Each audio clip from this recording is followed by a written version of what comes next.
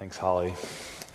Well, good morning. My name is Bill Gorman, and I serve as the campus pastor here at the Brookside campus, and it's good to see each one of you this morning. Thank you for being here. And again, if you're a guest with us, just want to extend a special welcome to you and just say how glad you've chosen to join us. I know finding a new church home can be a difficult thing, and so we're glad that you've taken that step and joined us this morning.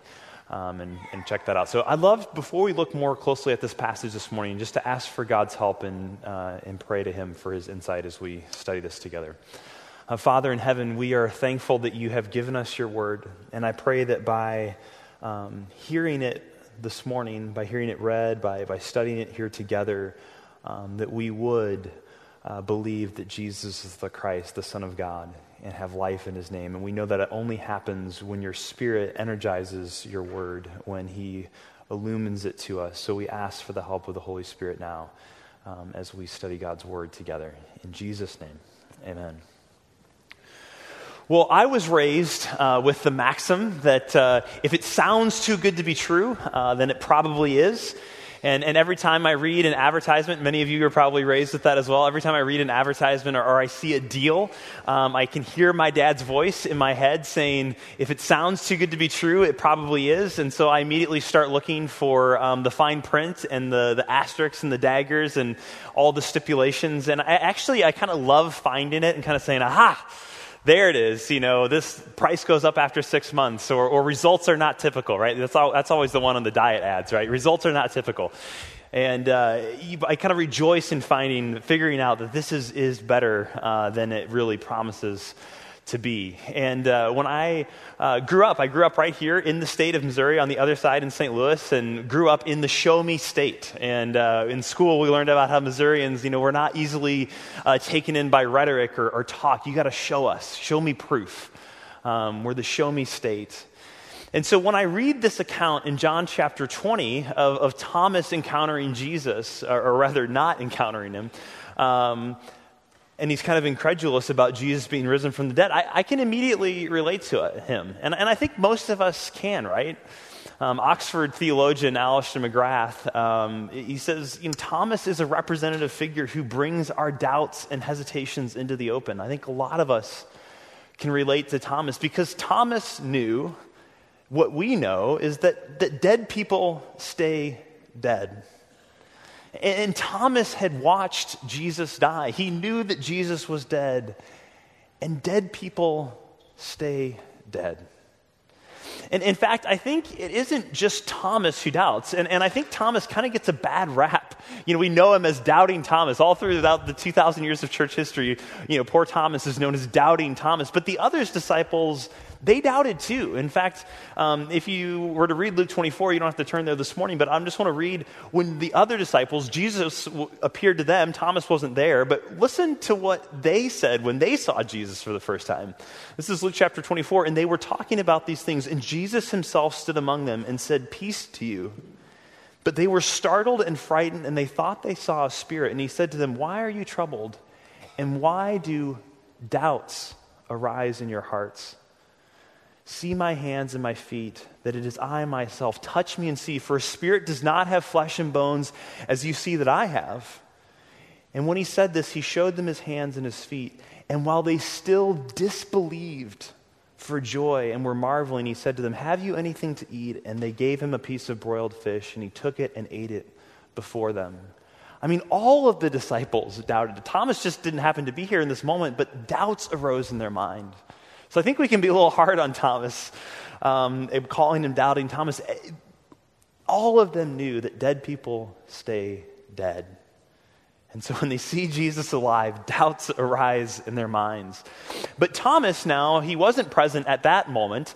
And when the disciples come and they tell him, "Thomas, we have seen the Lord," he refuses to believe. He refuses to believe the eyewitness testimony of some of his closest friends. And he says he won't believe until he sees it for himself. But is it possible? Is it possible that actually not seeing Jesus is better, is a blessing, is a gift? And it wouldn't seem like it, right? But Jesus' answer to that question in this text is yes. Jesus says in this passage that we were looking at this morning that those who believe, those who place their faith in him without seeing him are blessed. And what Jesus is saying in this passage is that faith is the way that we come to know him now that he has gone to be with his Father. And that far from being a difficulty, that this is actually a blessing, that it's a gift, that's a good thing. And now faith in our culture today is a mixed word, is a mixed concept, and it's a people, I think that generally we like the word faith, but what really is it? Do we really understand it? What is faith? And this is actually what Jesus and John teach us in this passage, and he shows us three things. And so we look more closely at this text this morning. We're going to see three things. First, what faith isn't, then what faith is, and then thirdly, how do we get it? So what faith isn't, we're going to start talking about what it's not, then what it is, and then how do we get it? So what it is, what it isn't, or what it isn't, what it is, and how do we get it? So first, we see what faith isn't in John chapter 20, verses 24. Again, if you have a Bible, I invite you to turn and look at it with me together at this text. In verses 24 and 25, we see what faith isn't. So it says, "Now Thomas, one of the 12, called the twin, was not with them when Jesus came. And so the other disciples told him, 'We have seen the Lord.' But he said to them, 'Unless I see his hands, the marks of the nails, and I place my finger into the mark of the nails, and I place my hand in his side, I will never believe.'" Like we said a moment ago, Thomas probably gets a little bit too hard too much of a bad rap for wanting to see proof. But this is what the other disciples got, right? I mean, they got to touch him, they got to see him. But it is true that there's sort of a unique stubbornness, an obstinacy, even kind of a defiance in the way that Thomas responds here. If you were to look at this text in the original language, in the original Greek, Thomas uses the strongest possible form of negation that you can use in Greek grammar. And basically he's saying that he's not even willing to believe in the possibility of this. And so the ESV gets it really right when it says, "I'll never believe," but it's even almost stronger. You could really translate this, that I will never, ever believe this is even a possibility unless I see and touch for myself. And again, one of the reasons I think we relate to Thomas so well in our culture today is that, again, Oxford theologian, and actually he's a chemist and historian as well, Alistair McGrath, he has a great little book called Doubting. He says, we live in a culture that values doubt and distrusts faith, that we live in a culture that values doubt and distrusts faith. And whether we are here this morning and we believe in Jesus or not, all of us live with doubt, and actually all of us live by faith in some way throughout the day. I mean, faith is kind of the currency of everyday life in one sense. We place our trust in people and things, right? I mean, there's lots of examples of this. If you get on an airplane, you're placing your trust not only in the pilot who's flying that plane, but the engineers and the mechanics who have maintained that plane. So all of us are placing trust. If you go to the doctor, right, with Rachel being pregnant, I feel like we're going to the doctor all the time for these checks. I place my trust in this doctor. I don't know anything about this. I trust that what she says about how the pregnancy is going is right. All of us, at least somewhat, maybe not accurately or rightly, but we place our trust in Wikipedia, right? We Google or we put in a term Wikipedia, and we rightly or wrongly trust that what comes up on that page is some accurate reflection of the truth. So all of us live with a certain amount of faith. We all live by faith. But what we see in these verses is that when we come to the faith that the Bible talks about, that there's two things that it isn't. And that is that faith is not blind, and that faith isn't mystical. So the two things we see are faith isn't blind and it isn't mystical. So when you look at these verses, Thomas isn't asked first to believe blindly. He isn't being asked to believe that Jesus rose from the dead with just sort of as a raw fact, with nothing to support it, without any kind of proof at all, right? I mean, he has the eyewitness testimony of 10 of his closest friends who he's known to be ones who tell the truth. And they come to him and they say, "We have seen the Lord." When someone that you know and trust and you know to be a truthful person tells you something, even if it's something that seems unbelievable, we aren't asked in that moment to believe blindly. We're being asked to believe on the testimony of someone that we know and trust and know to be a truthful person. We're being asked to believe on the basis of eyewitness testimony. And we even recognize this in our legal system today, right? I mean, some of the strongest evidence you can bring into a courtroom is the eyewitness testimony of multiple witnesses who all saw the same thing. And this is what Thomas has from his 10 friends who he knows to be trustworthy. They are telling them that they have seen Jesus risen from the dead. And actually, it's interesting, I think. Thomas, for a week in his life, the disciples saw him at the beginning of the week, and now this is at the end of the week. For a week of Thomas' life, he relates to the apostles like we do today. And what do I mean by that? Well, I mean, for this week in between the time that they see him and that Thomas gets to see him, they believe, he has the opportunity to accept or reject the resurrection of Jesus on the basis of eyewitness testimony, just like we do. But he didn't see it, and he chose, I'm not going to believe it. And in fact, he goes so far as to say that he won't believe it unless his conditions are met. I mean, he excludes belief as even a possibility unless he's given the exact kind of evidence that he demands. But this can actually cut us off from true knowing, right? If I were to say, I will not believe that Abraham Lincoln was president of the United States unless I see it with my own eyes. It doesn't matter how true that statement is. That's a past event. I'm never going to see it with my own eyes. And so if we demand evidence that it isn't possible to give, then we're never we cut ourselves off from certain kinds of knowing. So faith isn't blind. It's based on eyewitness testimony of reliable witnesses. But second, faith isn't merely sort of mystical or ethereal or just kind of a spiritual enlightenment or apprehension. Because look at what happens next in this account in verses 26 and 27. 8 days later, his disciples were inside again, and Thomas was with them. So Thomas isn't going to miss out this time. He's there with them. And although the doors were locked, Jesus came and stood among them, and he said, "Peace be with you." And then you kind of see him turning, and then he said to Thomas, "Put your finger here and see my hands, and put out your hand and place it in my side. Do not disbelieve, but believe." Do not disbelieve, but believe. And just as the disciples had told Thomas, Jesus has risen from the dead bodily.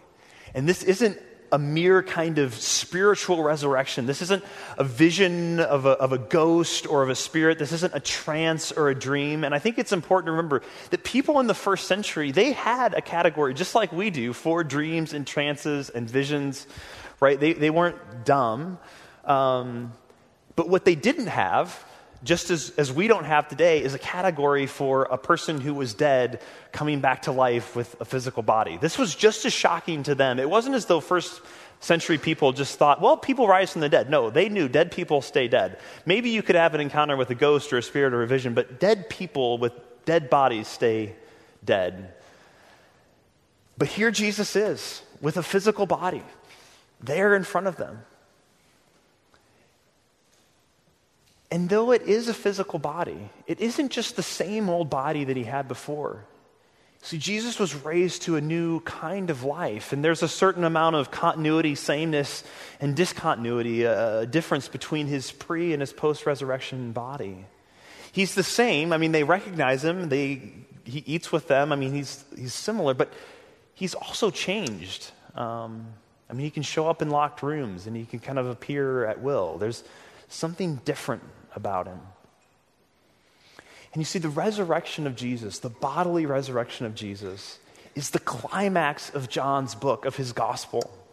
And all throughout John's book, he's been painstakingly showing us what Jesus did, what he taught, what he said, how people responded to it. But the climax, the high point of the book, is none of those things. It's not him turning water into wine. It's not him raising Lazarus from the dead. It's not even him dying on the cross. The high point of the book is the resurrection. And that's why, in some ways, this story is here. John is showing us that Thomas could not be an apostle until he sees the resurrection. This is one of the requirements. All apostles had to see the resurrection. So that's why Jesus does come and appear there. And that's why Jesus comes back to the disciples. It's all about the reality of the resurrection. You see, the claims of Christianity, the truth claims of Christianity, all rest on the resurrection of Jesus. If the resurrection didn't happen, and Paul says in 1 Corinthians 15, if Christ was not raised, then our preaching and your faith is in vain, and it's worthless. And I think some of us are inclined to say, well, really? Because, maybe it's just that, isn't it important that Jesus taught God's love? Isn't that really what matters? And that he gave us an example and even a point of sacrifice. If he's given us kind of this way to live, if he wasn't really raised from the dead, is that really that big of a deal? But John says absolutely not. He says faith is not just sort of feel-goodies about Jesus' example or about his teaching. You see, Christianity rises or falls. It lives or dies on the resurrection. That's what John is telling us here in this moment. You see, the Bible is either a life-changing, history-altering, earth-shattering historical account of Jesus' resurrection, or it's really a completely worthless, even harmful, best-selling novel. So we've seen two things that faith isn't. It isn't blind, but based on the eyewitness testimony of reliable witnesses. And it isn't merely spiritual or mystical, but it's rooted in history and a person with a body. So if that's what faith isn't, what is faith? And we see it actually here in the text in Thomas's response. So keep looking down at verse 28 and 29 now. So Jesus appears and he says, don't disbelieve, but believe. And then in verse 28, Thomas answered him, my Lord and my God. And Jesus said to him, have you believed because you have seen me? Blessed are those who have not seen and yet believe. And what we see in this couple verses is that faith is divine and that faith is personal. Faith is divine and faith is personal. First, faith is divine. Faith recognizes the divinity of Jesus. It recognizes who he is as God. Thomas says, my Lord and my God. You see, real faith for John is all about answering the question, who is Jesus? From the opening words of John's gospel, these words of from the beginning was the Word, and the Word was with God, and the Word was God, to his recording of Jesus' signs and his recording of Jesus' teaching and his works, they've all been leading up to this point of Thomas declaring, my Lord and my God. You see, Thomas finally understands and he demonstrates to us what the resurrection means about who Jesus is. The resurrection means that Jesus is Lord and God eternal. And again, this offers, I think, a helpful corrective for us. Jesus is not just a good teacher. He's not just a good example. You see, he's either God or he's seriously disturbed or diluted in some way. Jesus, throughout the Gospels, is constantly forcing the question of his identity. He's basically constantly saying, either crown me as king or kill me, but there's no in between. He never holds out the option to us of just calling him a good moral teacher. And I think this is important for us as believers, as also for skeptics. I mean, if you're here as a skeptic this morning and you kind of say, I'm not sure I buy this whole resurrection thing, or even really if I buy who Jesus is, I say, feel free to reject Jesus, but do so on his terms. Right? I mean, reject him on his terms, because we can't just keep quoting him as a great moral teacher, as a good example, because he doesn't leave that option open to us when you read the Gospels. You see, all throughout history, great moral teachers don't claim to be God. I mean, they point us to God, they say that we should worship God, but they don't accept worship as God. And that's what's happening in this moment. Thomas is worshiping Jesus as God, and he takes it, he accepts it. He doesn't say, no, Thomas, I'm just a good moral teacher. Don't call me Lord and God. He accepts this worship as God.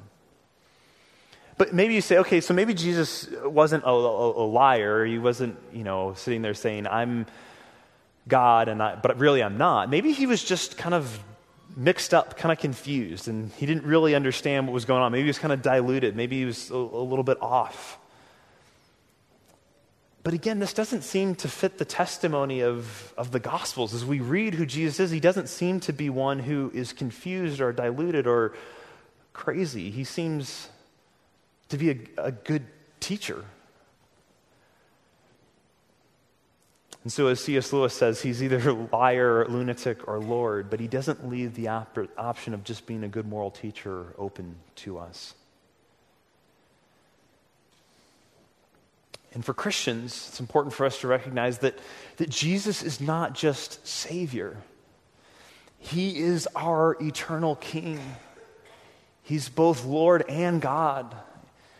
And the resurrection doesn't just save you, it purchases you. It seals all that Christ has done on the cross, and it means that if you are in Christ, that all of you belongs to him, everything that you have. And that is faith. It's propositional, and there is a propositional component to faith, that there's a doctrine here that must be embraced and cognitively believed. But it's never just a doctrine. In fact, one definition of faith I found this week, which I think is actually a really good representation of how many of us think about faith when we hear that word. It goes like this. It says, faith is a strong belief in God or in the doctrines of religion based on spiritual apprehension rather than proof. So based on spiritual apprehension rather than proof. But the way we're talking about faith here isn't about spiritual apprehension rather than proof, but rather an apprehension that goes beyond or transcends proof. N.T. Wright, who's perhaps the foremost scholar on the resurrection of Jesus, argues that it isn't a matter of choosing between history or faith, as though, faith means we just have to kind of believe in the resurrection in the face of history. No, he says we must use faith and history. And he has a fantastic book on this. Actually, he has two books. One that's very, very long called The Resurrection of the Son of God. A much shorter, easier to read one called Surprised by Hope. And I just want to read you a section of Surprised by Hope that I think is so helpful. He says, faith in Jesus, this is N.T. Wright, risen from the dead, transcends but includes what we call history and what we call science. Faith of this sort is not blind belief which rejects all history and science. However, he says, though the historical arguments for Jesus' bodily resurrection are truly strong, we must never suppose that they will do more than bring people to the question faced by Thomas, Paul, and Peter, the questions of faith, hope, and love. He says, we cannot use a supposedly objective historical epistemology as the ultimate ground for the truth of Easter. And I love this line. He says, to do so would be like lighting a candle to see whether the sun had risen. To do so would be like lighting a candle to see whether the sun had risen. What Wright's point is that if Jesus has truly risen from the dead, then he is the Lord of everything. And that means he is not only a subject of history, but he's the source of history and science and all the rest. And it is from him that these tools of inquiry and science and history, they come from him and they find their ultimate meaning in him. And he's making the same point that C.S. Lewis does when he wrote, I believe in Christianity like I believe that the sun has risen. Not because I see it, but by seeing it, I see everything else. So faith is divine. It recognizes Jesus as Lord and God. But faith is also personal. And when I say faith is personal, I don't just mean that what I don't mean at all is that it's private, right? If Jesus is risen from the dead, it's a public thing. It's not just that he's risen, like, for me, Jesus is risen from the dead. No, if Jesus is really risen from the dead, then it's a public thing that's true for all people in all times and all places. But faith has to become personal. You see, faith doesn't just believe in the resurrection as sort of a mere fact of history. It believes it personally for me. And again, we see this in Thomas' declaration. He cries out, "My Lord and my God." And actually, I think it's interesting that you notice he makes this declaration before he touches Jesus. Did you catch that in the text? He actually doesn't touch Jesus and then declare, "My Lord and my God." He just sees Jesus and hears his voice and says, "My Lord and my God." And I think this is important to know because you see, when Thomas encounters Jesus, he actually transcends the type of knowing that he thought he was going to use. He thought he was going to say, "Okay, I'm going to touch and I'm going to see and then I'll verify." But the moment he encounters Jesus, what makes all the difference is relationship and love. And see, this is why Jesus can say, "Blessed are those who don't see," because the kind of faith that knows the resurrection, as Wright puts it, includes but ultimately transcends sight. You see, you're not a Christian. You're not a Christian until you say with Thomas, "My Lord and my God," and you say it with the personal pronouns, "my." You see, there's a profound difference between the propositional statement, "She is a wife, he is a son, she is a mother," and the personal statement, "She is my wife, he is my son, she is my mother," right? Those two things are dramatically different. Both are necessary, but only the personal statement transforms us. See, Jesus must become the center of your life, and this is what happens when faith becomes personal. You see, Jesus offers new life, not just insurance from death. Jesus offers new life, not just insurance from death. So we've seen what faith isn't. It's not blind, it's not mystical. We've seen what it is. It's divine. It's recognizing the divinity of Jesus. And it's personal. But the final question we need to ask this morning is, how do we get it? And how do we grow in it? How do we get this kind of faith? And I just want to think about three things here. First is to read the eyewitness accounts. I mean, notice what John says in those final verses 30 and 31 that we've read earlier. "Now, Jesus did many other signs in the presence of the disciples which are not written in this book.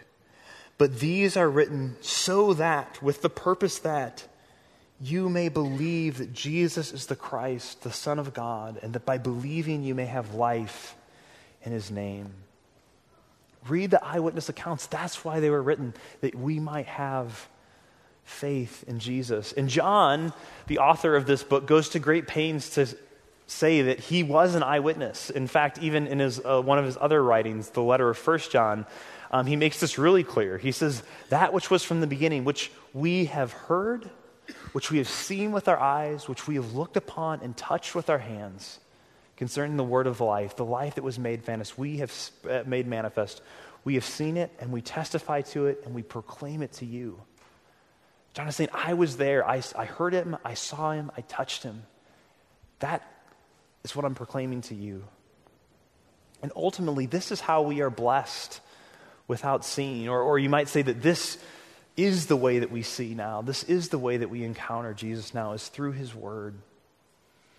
And no matter where you're at on your faith journey this morning, whether you're here at Christ Community and you're just saying, I came with my wife or my friend and I'm not even sure I buy any of this. You're just checking out Jesus.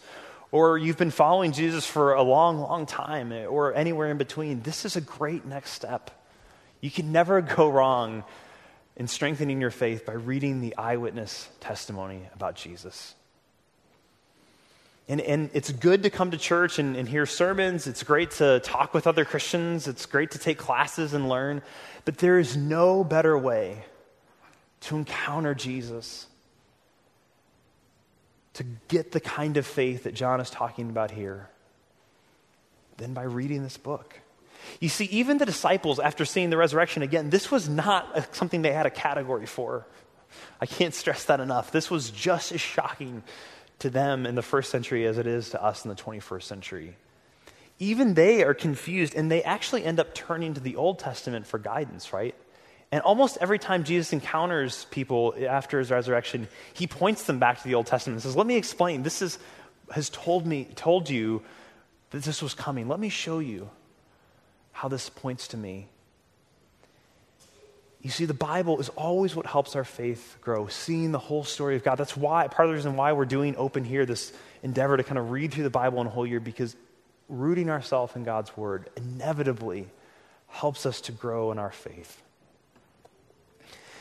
And not only so, but God is also more about proving, is more about proving that he just exists, right? I mean, God, I think all of us have probably said at one point or another in our life, if only Jesus would just show up now, or if God would just make himself clear in this moment, then I would believe, or my faith would be strengthened. But when you think about it, God could choose to appear right here, right now.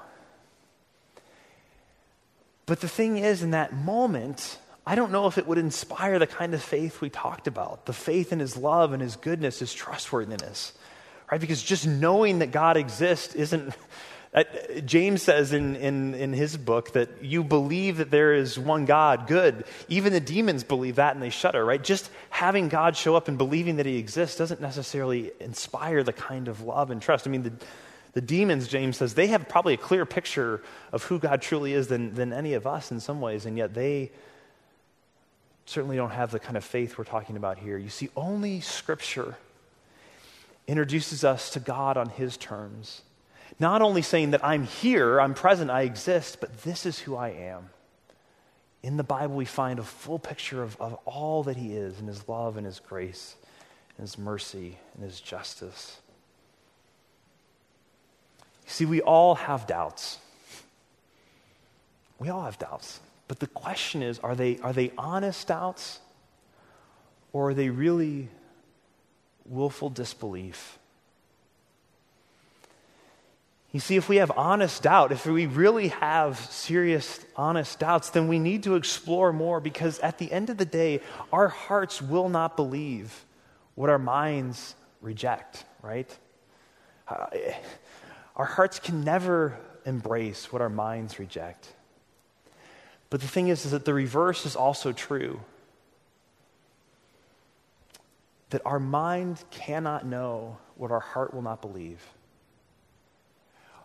Our mind cannot know what our heart will not believe. If we have willfully chosen to disbelieve in our hearts, there's no amount of evidence or reason that will ever convince our minds, if we've already made a decision at a heart level that this isn't true.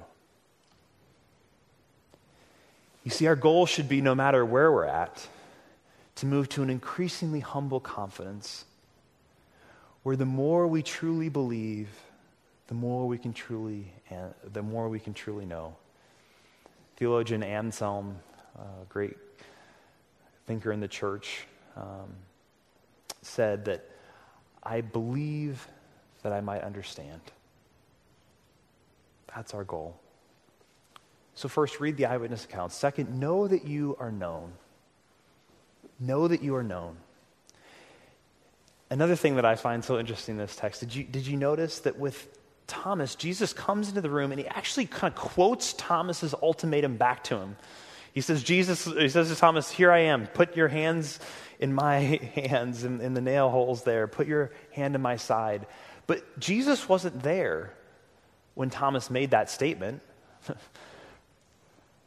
And yet Jesus knows what he said.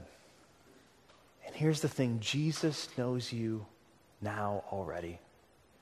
He knows you better than you know yourself. I mean, have you ever had that experience? Maybe you've had this experience of moving in with a roommate who was a good friend. And you thought, I really know this person. And then you move in with them and you've lived together for a little while. And so like, oh, wow, I didn't know that about you, right? I mean, I don't know if you've ever had this experience. But when you get through that stuff, the relationship actually gets really strong, right? I mean, the best marriages, for instance, are one where both parties are known and loved. And here's the thing, Jesus already knows all the quirky stuff about you. He knows you better than any human person. He knows your doubts. He knows your fears.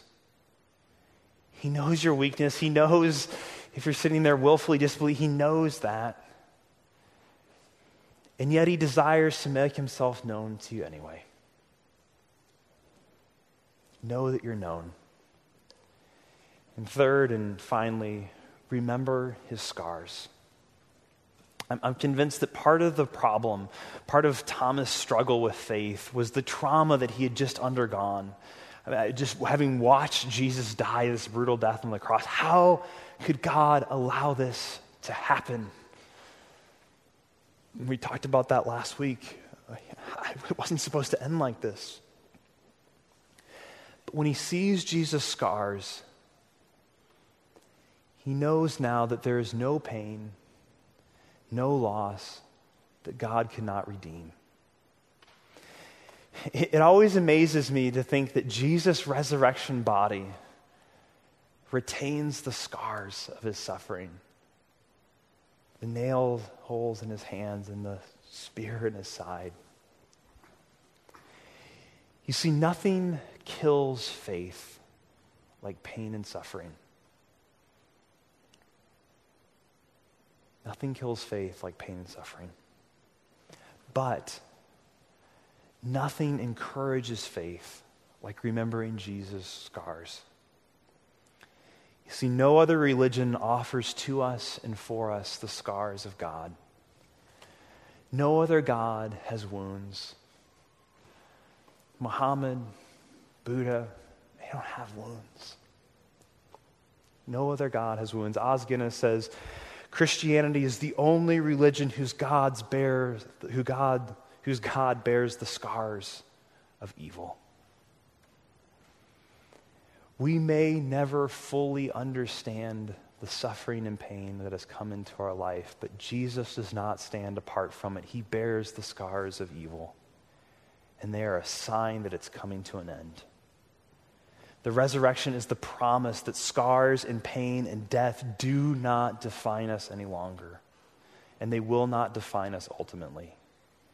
His sacrifice for us will always be remembered because it inspires faith.